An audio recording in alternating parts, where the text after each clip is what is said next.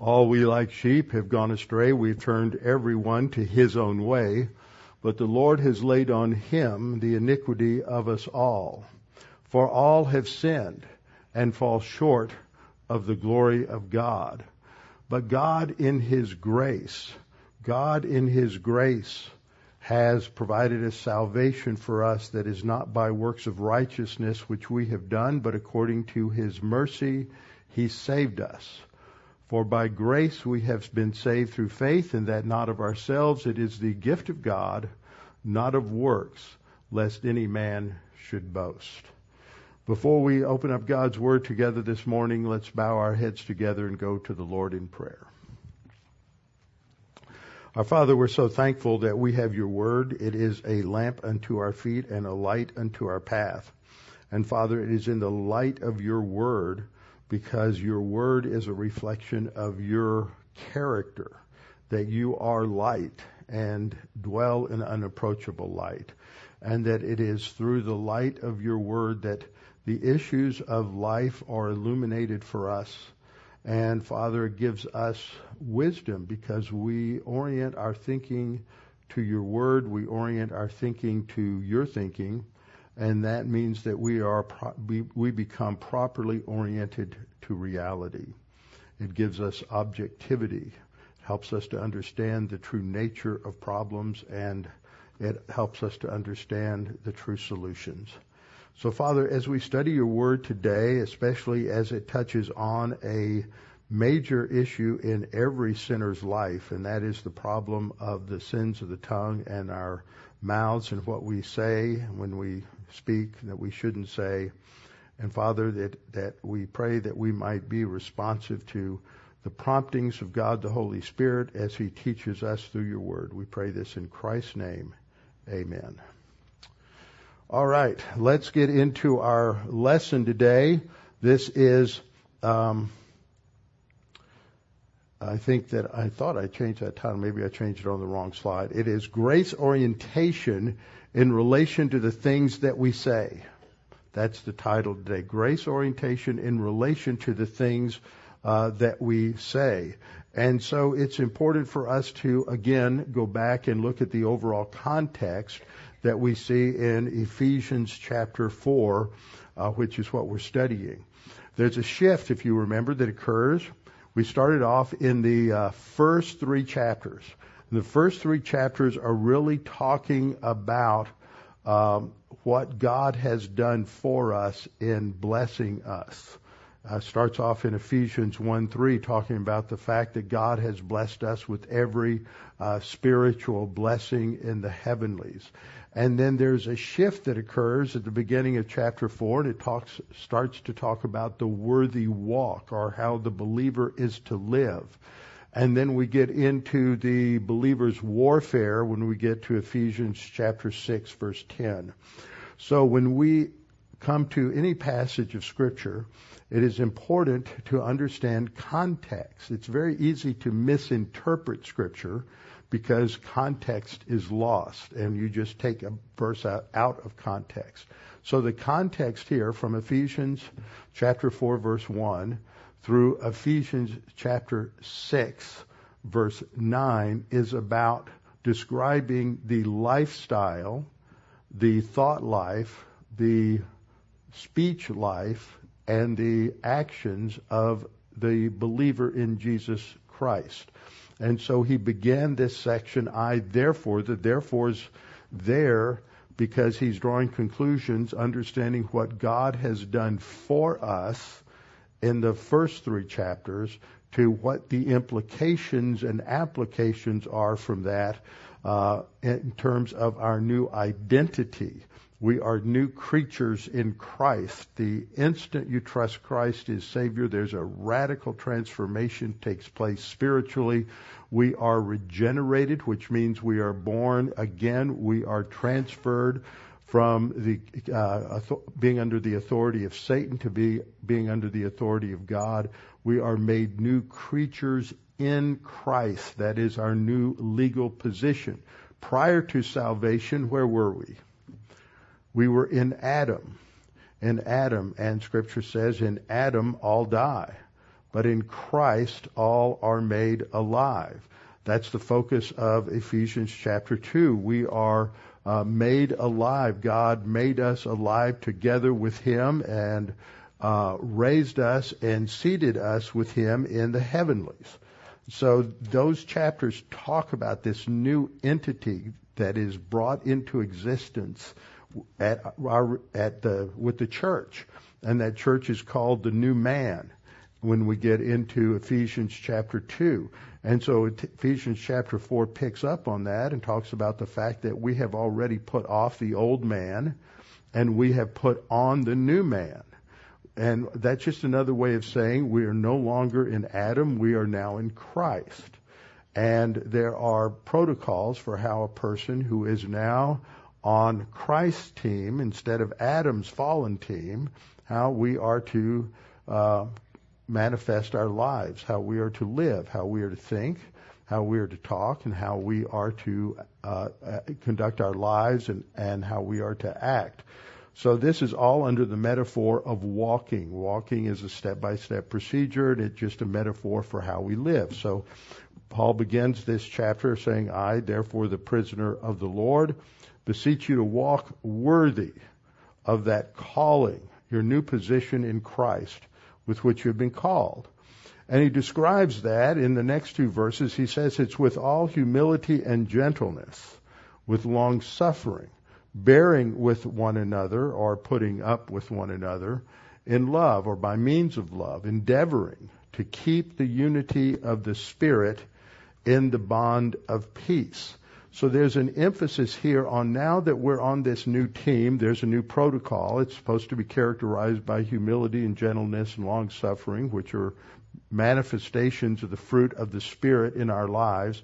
And we're to work at maintaining the unity of the Spirit, not bringing it about, it's already there, but maintaining the unity of the Spirit in the bond of peace.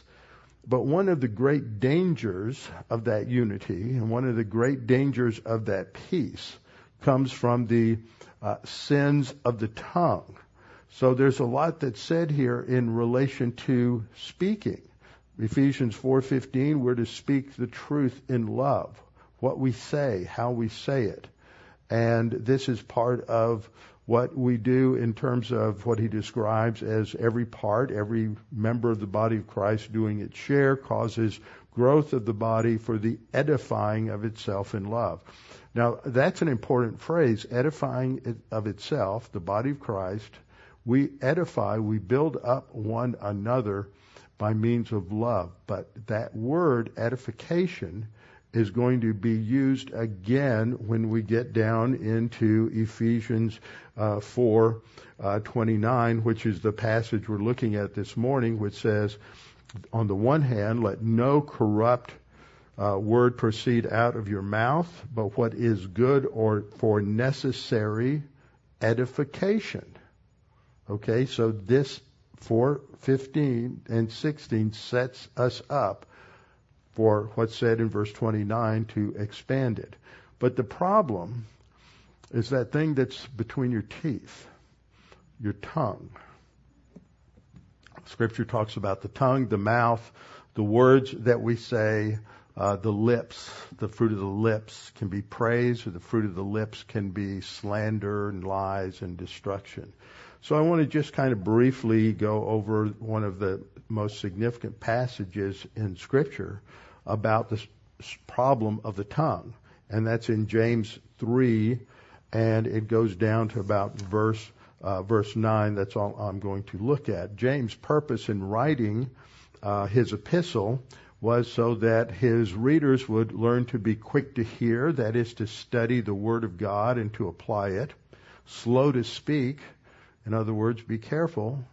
Don't rush into saying things that you may regret later, or that may be harsh, or may be cause sin or disruption in the local church or in your family.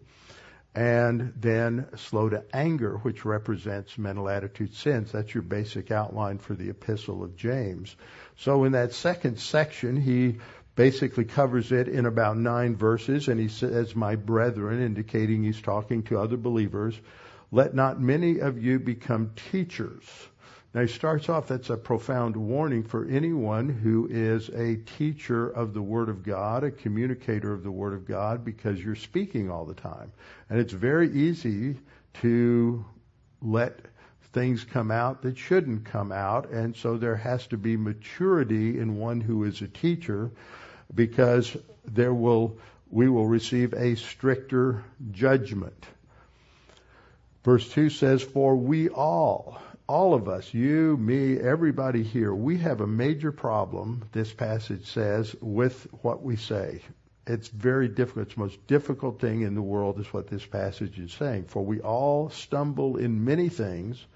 If anyone does not stumble in word, he is a mature man. It's not perfect in the sense of flawless. It's that word that we see taking us back to James 1:3. Count it all joy when you encounter various trials, because you know that the testing of your faith produces maturity. It's that same word. It produces endurance. Our endurance will have its perfect way in the next verse, which is the same word, teleos. So we stumble in many ways. The one who does not stumble is a mature man. So part of spiritual maturity is a person who has self-control, self-mastery over what he says.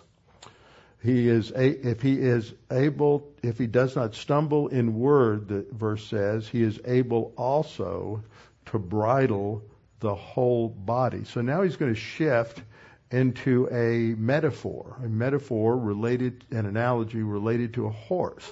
I don't know how many of you have spent much time around horses or working with horses or putting bridles on horses, but that was one of the things that I enjoyed doing when I was a high school kid, and also some a little later was one of the jobs that you got to do if you were a high school worker at Camp Peniel. You started off washing dishes.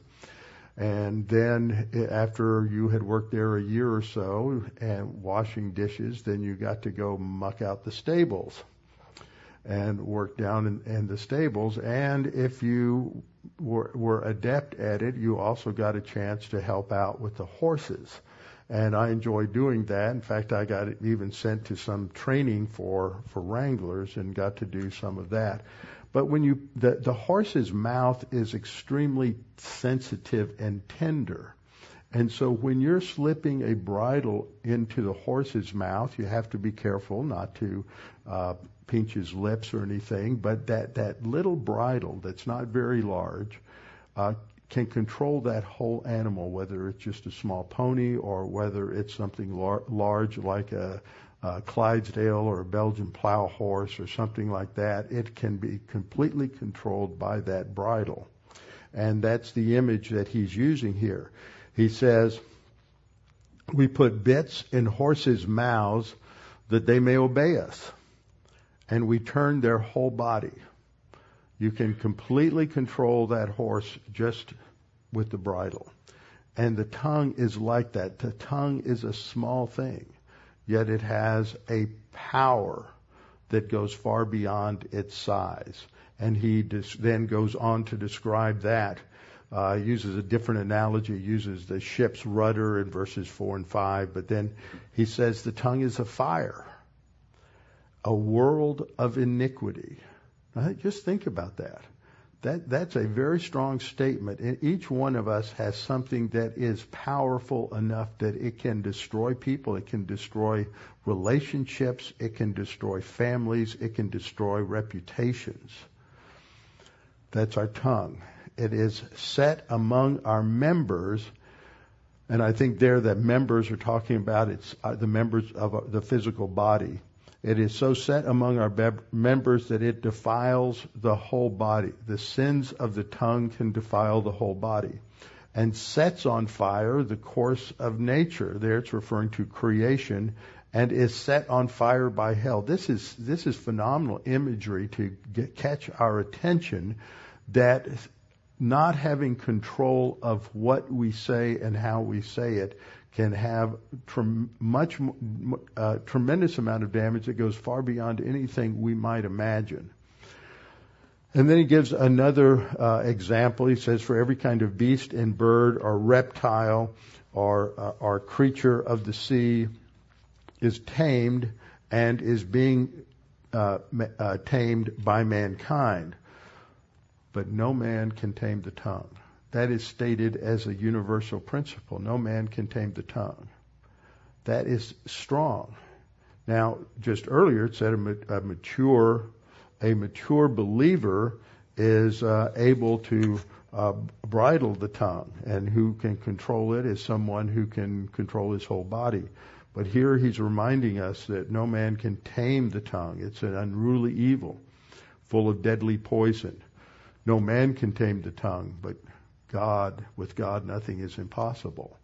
And self-mastery, as we'll see, self-mastery, self-control, is a self-mastery of the tongue. Galatians 5:22 and 23 says this fruit of the Spirit is love, joy, peace, patience, kindness, goodness, faithfulness, gentleness, and what's the last one? Self-control. And this isn't just sort of the normative self-control, self-discipline that you might see of anyone who is engaged in athletics or engaged in any sort of discipline that they need to learn or study or whatever. That this goes beyond that. This is a self-mastery related to the sin nature. That's the context of Galatians 5, walking by the Spirit and not walking according to the flesh or the sin nature. So as we grow and walk by the Spirit, then He works in us to give us a self-mastery. And that comes, it's listed last. I don't think that it's listed last because it's the last thing that you get control. But I think that with a lot of people, self-mastery is one of the hardest and most difficult. And we often think and look at our Christian life and we might say, I just don't feel like I've gotten there at all. But we do. And it's amazing how God, the Holy Spirit, works that way. So every kind of beast, etc., is tamed, but no man can tame the tongue. It's an unruly evil, but God can tame the tongue. And verse 9 says, with it we bless our God and Father, and with it we curse men who have been made in the likeness of God. So out of the tongue comes good things, Bible doctrine, the Word of God, blessing God. And then something happens and 2 minutes later we're gossiping, or there's slander, or we're saying things out of anger, and it's just evil. So we have to be careful of that. And the world is a prime example of what happens when with unruly tongues that are not under control of the Word of God. Verse 17, as I pointed out, in terms of the context, we're to walk worthy, and that is now the contrast is we're not to walk as the rest of the Gentiles do. We're not to walk in the futility of our thinking, which means you have to overhaul your thinking. So many Christians don't understand that. From the probably from the earliest church age, there's always been a problem with emotion and with mysticism, soft mysticism in some cases, very strong mysticism in other ways. Mysticism is just letting emotion be your ultimate determiner of right and wrong rather than the Word of God. And there's always reactions to that as we go through history. And you see time periods like following the Reformation, which was a time of great emphasis on the knowledge of the Word and intellectual growth of the church. And the emphasis on intellectual growth in the world was often referred to as the rise of rationalism in the Enlightenment. But then a reaction to that set in, a reaction to the rationalism of the world, and then that impacted the church with a reaction against the emphasis on knowledge in the church, and that new movement that came out of it is referred to as Romanticism. And Romanticism is an emphasis on emotion as your ultimate determiner rather than the use of reason. And since that time, we've had more and more problems in the American evangelical movement with emotion. But the scripture emphasis is we have to think. We are not to, Paul says in Romans 12:2, we are not to be conformed or pressed into the mold of the world, but we are to be transformed by the renewing of our mind, the renewing of our thinking. We have to think differently. You're not going to act differently if you don't think differently. And it's a matter of reorienting your thoughts by the Word of God, that we have to be resist the pressure from the world and be transformed by the renewing of our mind, by the Word of God, that we are sanctified by the Word of God. So there's that contrast. Now we've gone through this passage. We've seen that we've already put off concerning the former man. We've already put it off. It's past. It's done. The old man, we're no longer in Adam. We're now in Christ. The old man, the rest of the world outside the church, or the old man, they're still in Adam, and they grow more and more corrupt all the time. But we are being renewed in the spirit of our emotions, right? No, that's not what it says. Just want to make sure you are awake. We are to be renewed again in the spirit of our mind. And that we already put on the new man. We're now in Adam.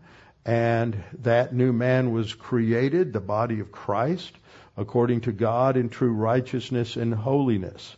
Now, if we go to Romans 6:6, which is one of the first places Paul uses this old man verbiage, he talks about how we get out, or how we're out of the control of the sin nature. And he says in Romans 6:6, because we know this, that the old man, that is all that we were in Adam, was crucified with him, that the body of sin may be done away with. So the purpose, one of the purposes of the cross is to break the tyranny of the sin nature. Before you're saved, you have one choice. That is to follow your sin nature in either human good or to follow your sin nature in terms of personal sins. You don't have any other option because you're spiritually dead, and I was spiritually dead. But once you trust Christ, you're a new creature in Christ. And you're now been regenerated. And the power of the sin nature has been broken, but the sin nature is still there. But you have an option. You have choice. And that's what Paul is pointing out in this section of Romans 6:6. That the power, the body of sin could be done away with, the power of the body of sin, that we should no longer be slaves of sin. For he who has died, and we died positionally when we trusted Christ, has been freed from sin. Now if, and it's true, if we died with Christ, we believe that we will also live with him. Christ gave to give us new life. He then says, likewise, you also reckon yourselves or consider yourselves or think about yourselves this way. It's a thought word. Consider yourselves to be dead to sin. Think of yourselves when you face temptation. Say, I don't have to do that. I have a choice. I can either follow my sin nature or I can walk by the Spirit. Be dead to sin, but be alive to God in Christ Jesus our Lord. Conclusion. Do not let sin reign in your body. Don't let sin reign in your life. You have an option now. Don't let sin reign in your mortal body, that you should obey it in its lust. And do not present your members as instruments of unrighteousness to sin. But present yourselves to God as being alive from the dead, and your members as instruments of righteousness to God. And your members would refer at the least to your tongue, to your mouth. Okay? So, we go back to our context, Ephesians 4:25, that's correctly translated, therefore you have already put off the lie, let each of you speak the truth with his neighbor. Okay, so it's already talking about how we're to talk, how we're to speak. We're to speak the truth with his neighbor. Here, the neighbor is obviously a another believer, because it says, for we are members of one another. Unbelievers are not part of that one another. And so we are to speak the truth. So the context here that I've been emphasizing is the Word of God. Now we see all of these commands in this section. So it's going to be a rugged time of application and implication. There's 27 commands and several imperatival participles. So we have quite a bit to deal with. And that's why we studied about all the problem solving, by the spiritual skills that God has given us in order to handle the temptation of the sin nature. And so as I've finished up several weeks ago with this, we see that grace orientation at the bottom now is the focal point in this section. Everything in here, when we start in verse 25 down to the end of the chapter, is talking about grace and being gracious. So we've put off the lie, and we're to speak truth with one another. It's not gracious to let people not understand the truth. And we get commands that, going back to verse 15, that's we're speaking the truth in love, so that we may grow up in all things. So it's talking about spiritual growth as well. Ephesians 4:17, on that second point I made, it expands this, commanding us to speak truth with our neighbors, part of the body of Christ. The third point was that the command in verse 28 is toward the one who is a thief. And actually it is more correctly stated, let the thief steal no longer, but rather, notice in all of these there's going to be a negative command and a positive command. Let the thief steal no longer, but rather let him labor, working with his hands what is good, that he may have something to give him who has need. So that's talking about grace in action once again. Now today we're going to look at the control of our mouths. Last time we looked at the personal responsibility, but today we're looking at the control of our mouths. So, Ephesians 4:29, let no corrupt word proceed out of your mouth, but what is good for necessary edification, that it may impart grace to the hearers. Now, what this is saying is pretty clear to a degree. There's a negative command, a prohibition. Let no corrupt word proceed out of your mouth. Then there's the contrast, the positive statement of what is to come out of our mouth. What is good for necessary edification. And then the purpose for this is that it may impart grace to the hearer. So again, the focus is on grace orientation, being gracious to others. But we have to start off trying to understand what this means when it says, let no corrupt word proceed or come out of your mouth. What does that mean by a corrupt word? There are a lot of different ways in which this is translated by various translations. In the ESV, it says, let there be no corrupting talk. The NASB 95 says, let there be no unwholesome word. The RSV says, let there be no evil talk. I think that's a little more within the context of what has been said back in verse 25, that we've put off the lie. The lie is evil. So I think that's trying to deal more with the broader context here, the evil talk. The Message, which is a translation that I love to hate, just says, let there be no foul or dirty talk. Well, that, I think, is more of a subset. Okay? But if you read it as just foul or dirty talk, then it's basically saying, well, there's certain words I shouldn't use, certain things I shouldn't talk about. It's a lot more than that. That just reduces it to something that's very simplistic. And then the New Living Translation also does the same thing by translating it as foul or abusive language. Now, I think that hits a good application point, that we shouldn't use abusive language with one another, with believers. You shouldn't use abusive language to people you don't know. You shouldn't use abusive language to people you love. You shouldn't use abusive language within the home or within the family or within the marriage. But that's a subset of this broad category, I think, that is stated here by the phrase corrupt word.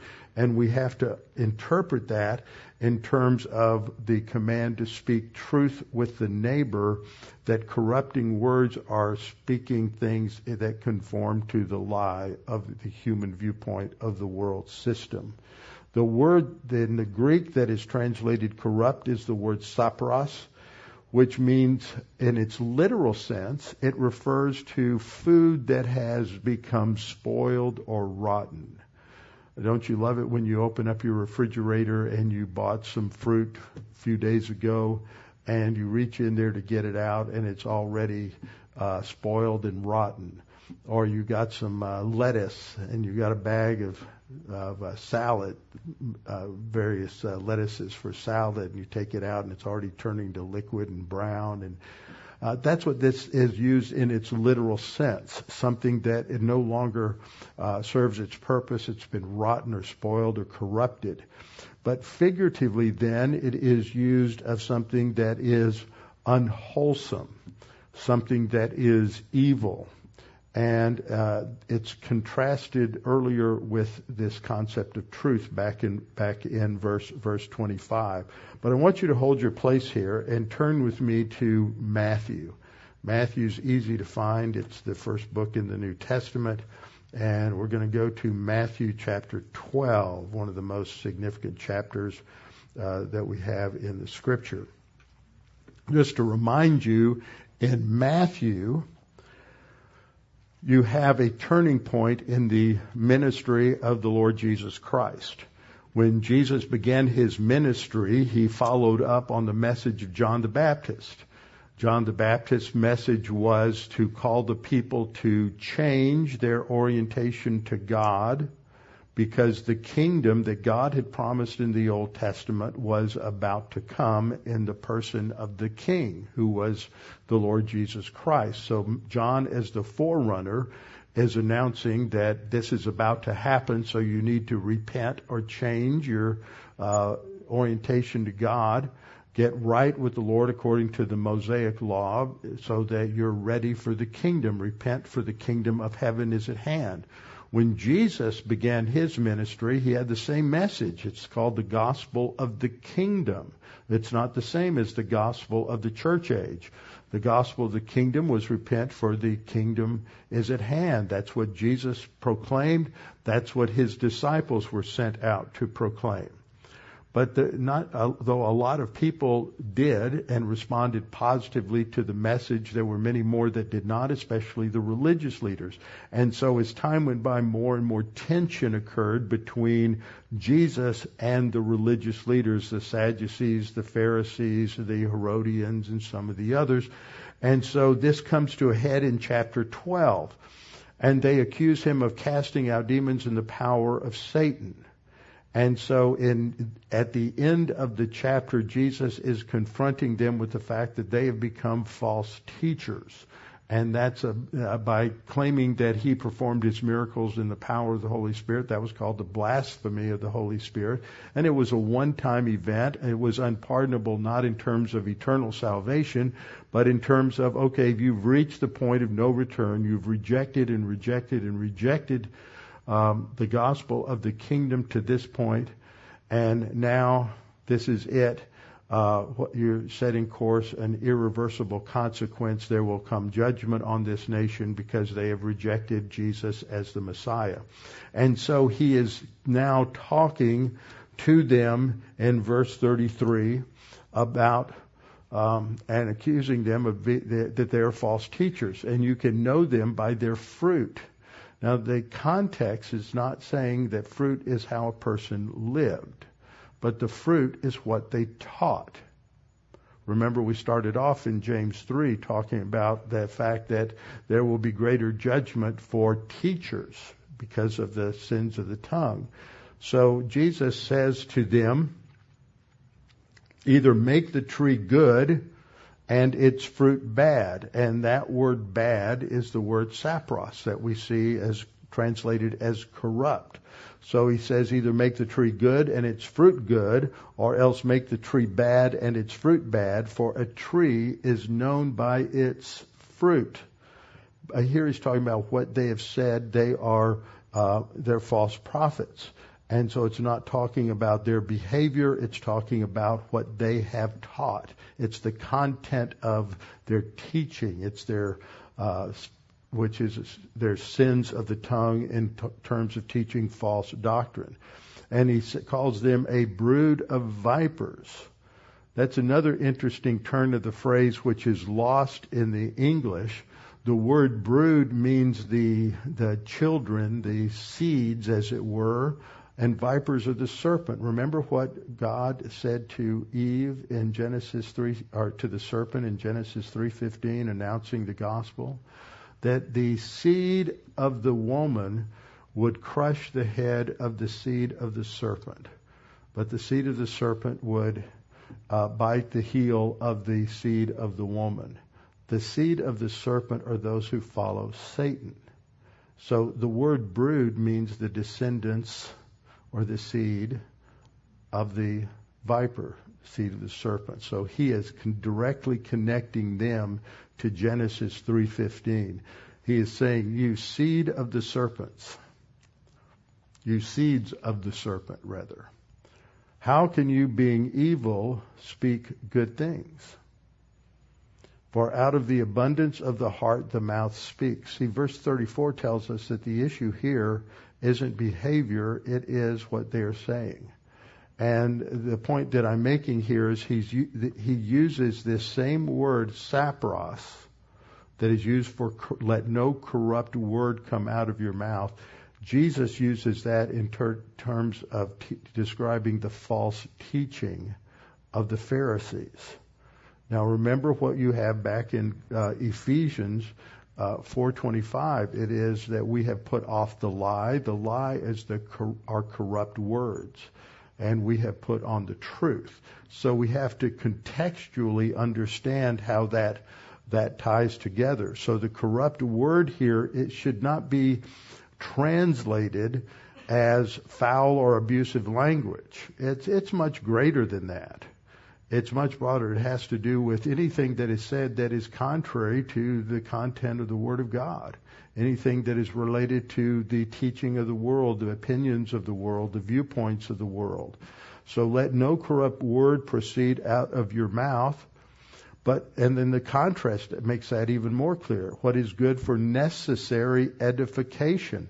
Edification means that which is built up. It refers to a physical building. It's from the word oikos, meaning a house or structure.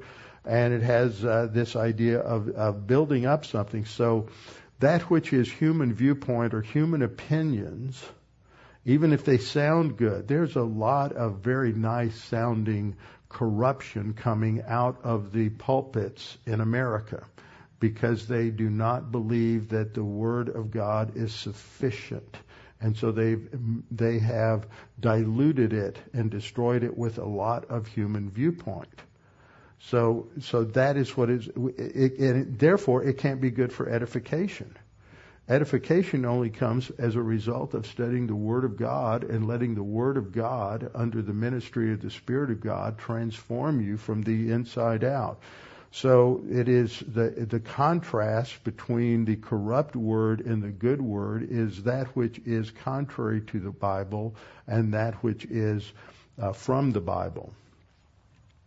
That, and then the purpose, that it may impart grace to the hearers. That we should be thinking about what am I saying and is this profitable for the spiritual health of the person that is hearing it? Or am I leading them in the wrong direction? So this is the focal point. We have to think about what comes out of our mouth. This is why David prays in Psalm 19:14, let the words of my mouth and the meditation of my heart be acceptable in your sight. The words of my mouth. How many times, don't answer the question out loud, have you prayed that God would help you focus and think more about what you say and how you say it? Let the words of my mouth and meditation of my heart, my thinking, the things I dwell upon, the things I reflect upon, what's going on in my thought life. Let the words of my mouth and the meditation of my heart be acceptable in your sight, O Lord, my strength and Redeemer. Then the verse we read earlier, set of verses we read earlier, these 6 things the Lord hates. I like the old King James. These 6 things are an abomination to the Lord. He abominates these things. Very strong word. A proud look. A lying tongue. Notice 3 of these 7 are sins of the tongue. A lying tongue, a false witness, and one who sows discord. How do you sow discord? You slander, you gossip, you tell things that are not true about people, or you tell things that might be true, but then there's a wink and a nod, and other things are understood about it. So it's the sins of the tongue that sow discord. Once you say something about somebody, you can no longer control it. And that can take on a life of itself. You all remember probably as kids, we called it gossip. Other people called it telephone. There were lots of different names for this game where you'd sit in a circle, and there would the first person would be given a word or a phrase, and then they would say it to the next person and whisper it to the next person. They would whisper it to the next person, and after it went through about 10 kids, then the last one was to say what it was, and it was always wrong. And something got added, something got left out. It was always wrong. And that's what happens. That's why gossip is so evil, because things may be added or said that are untrue. Proverbs 10 has several statements that focus on the sins of the mouth.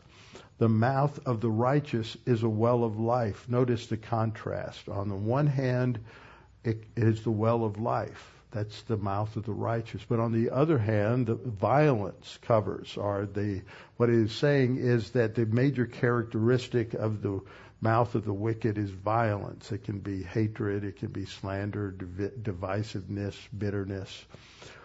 Proverbs 10:19, in the multitude of words. See, some people don't know when to stop talking.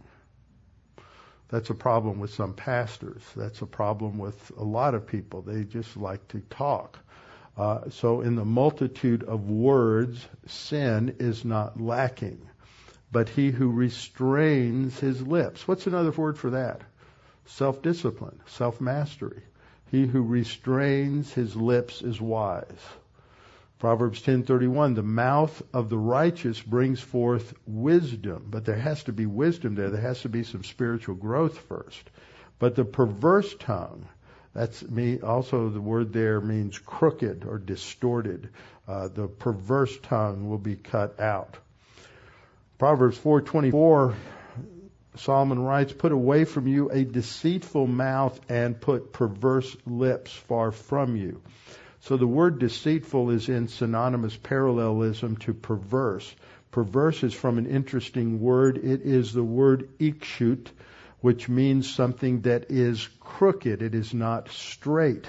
And it is a very descriptive word. And in the theological word book of the Old Testament, the writer says that this word is a descriptive word in hamartiology that emphasizes the perversion and the twisted nature of sin.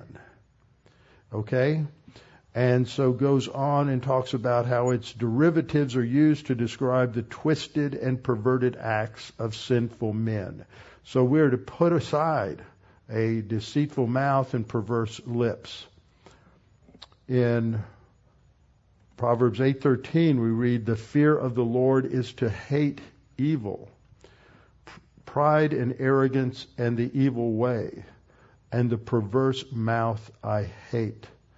Notice how you have hate in the first line and hate in the last line. It sort of brackets the center. The fear of the Lord is to hate evil. And part of hating evil is the perverse mouth. Proverbs 11:9 and 11, the hypocrite with his mouth destroys his neighbor. But see, in Ephesians 4, we're to build up the neighbor, not to destroy the neighbor. The hypocrite destroys his neighbor, but through knowledge the righteous will be delivered. Proverbs 11:11, but by the blessing of the upright the city is exalted, but it is overthrown by the mouth of the wicked. I don't know that we could say that that applies to any nations or states that we are familiar with today. So, not in our life. So we don't need to worry about that, right? Fake news is, I don't even know what's true anymore. There's so many different things said. Truth has been sacrificed. Proverbs 13:3, he who guards his mouth preserves his life. But he who opens wide his lips, and that basically means he who talks a lot, shall have destruction. Verse 14:25, a true witness delivers souls, delivers life. But a deceitful witness speaks lies. A true witness is going to give the truth, and maybe someone's life will be saved from punishment. But somebody who's a deceitful wicked may bring a man to condemnation and the loss of life. Proverbs 15:1, a soft answer turns away wrath. So often somebody comes at us angry, we get defensive and response in anger instead of being relaxed and responding calmly. Soft answer turns away wrath, but a harsh word stirs up anger.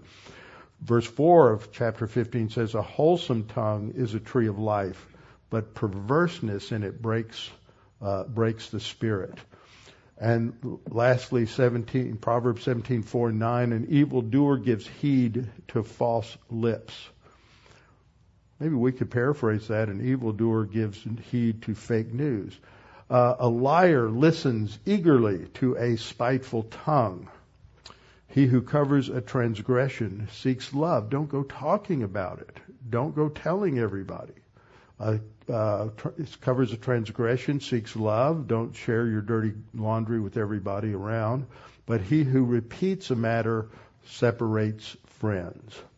So our verse this morning in Ephesians 4:29 focuses on how we are to master and govern our tongue. That it is we should not be using human viewpoint in our conversations, that which is different from the Word of God, but that it should be that which promotes spiritual health and spiritual growth in our hearers, imparting grace to the hearer. Now, the next two verses are also part of this context, because it begins with this conjunction and, so it's adding something to it in verse 30, do not grieve the Holy Spirit. Now, this is going to bring in a whole new dimension. What does it mean to grieve the Holy Spirit of God? And then a second important doctrine, by whom you were sealed for the day of redemption. That relates to eternal security. And then let all bitterness, well, there's a connection here that we're going to see from the Old Testament that's important. Let all bitterness, wrath, anger, clamor, evil speaking be put away from you. See, corrupt word connects down here to evil speaking. Be put away from you with all malice. Now, just a hint. Isaiah 63. Isaiah 63, Isaiah says, I will mention the loving kindnesses of the Lord and the praises of the Lord according to all that the Lord has bestowed on us, talking about Israel, and the great goodness towards the house of Israel, which he has bestowed on them according to his mercies, according to the multitude of his loving kindnesses. What's he talking about there? In a word, grace. For he said, surely they are my people, children who will not lie. So he became their Savior. In all their affliction, he was afflicted. Now remember, this is 700 BC. So he's not talking about what happened at the cross. He's talking about a historical event. In all their affliction, he was afflicted, and the angel of his presence saved them. This is talking about the deliverance of the nation historically, not individual salvation. In his love and in his pity, he redeemed them from where? Redeemed them from slavery in Egypt. And he bore them and carried them where? In the wilderness, all the days of old. But they rebelled, and what did they do? They grieved his Holy Spirit. So he turned himself against them as an enemy, and he fought against them. So when did this happen? That they grieved the Holy Spirit. What was going on there? What was going on there was their rebellion at a place called Meribah, mentioned many times in the Old Testament. And at Meribah, they contended, they argued with God, and they fought with God. And because of that, Moses also sinned in striking the rock instead of speaking, and God will bring punishment on Moses so he could not enter the land. So when we get into this next verse, just talking about the grieving of the Spirit and going back contextually to understand what the Scripture says, it opens up, a whole vista of information. So we'll be covering that when we return next week with our heads bowed and our eyes closed. Father, we thank you so much for our opportunity to be taught your word today, to have God the Holy Spirit challenge us with the fact that we need to bring discipline to our mouths, what we say, how we say it. And Father, we pray that we would be more mindful of this, that it is one of the most extremely difficult things for us to master in this life, are the sins of the tongue. But you can do this, and God the Holy Spirit will do it as we walk with him. He will bring self-mastery as a fruit. Father, we pray for anyone here who has never trusted in Jesus Christ as Savior, that they might clearly understand what the issue is for eternal salvation. We are born spiritually dead and physically alive, but the only way that we can have real life is to have the spiritual death problem solved. And that was solved at the cross, where Christ paid the penalty for our sins. For the Scripture says that the penalty of sin, the wages of sin, is death. But the gift of God is eternal life. It's a gift. It's not something we work for. We don't have to clean up our life. We don't have to clean up our thoughts. We don't have to clean up our language. We don't have to clean up what we say. All of this is related to how we should live once we're saved. But what the Scripture says is that salvation itself is a free gift. We trust in Christ as Savior. In that instant, we're transformed into a new creature in Christ. And then all of these blessings are ours for eternity. And then we have to decide what we're going to do with them. We have to grow.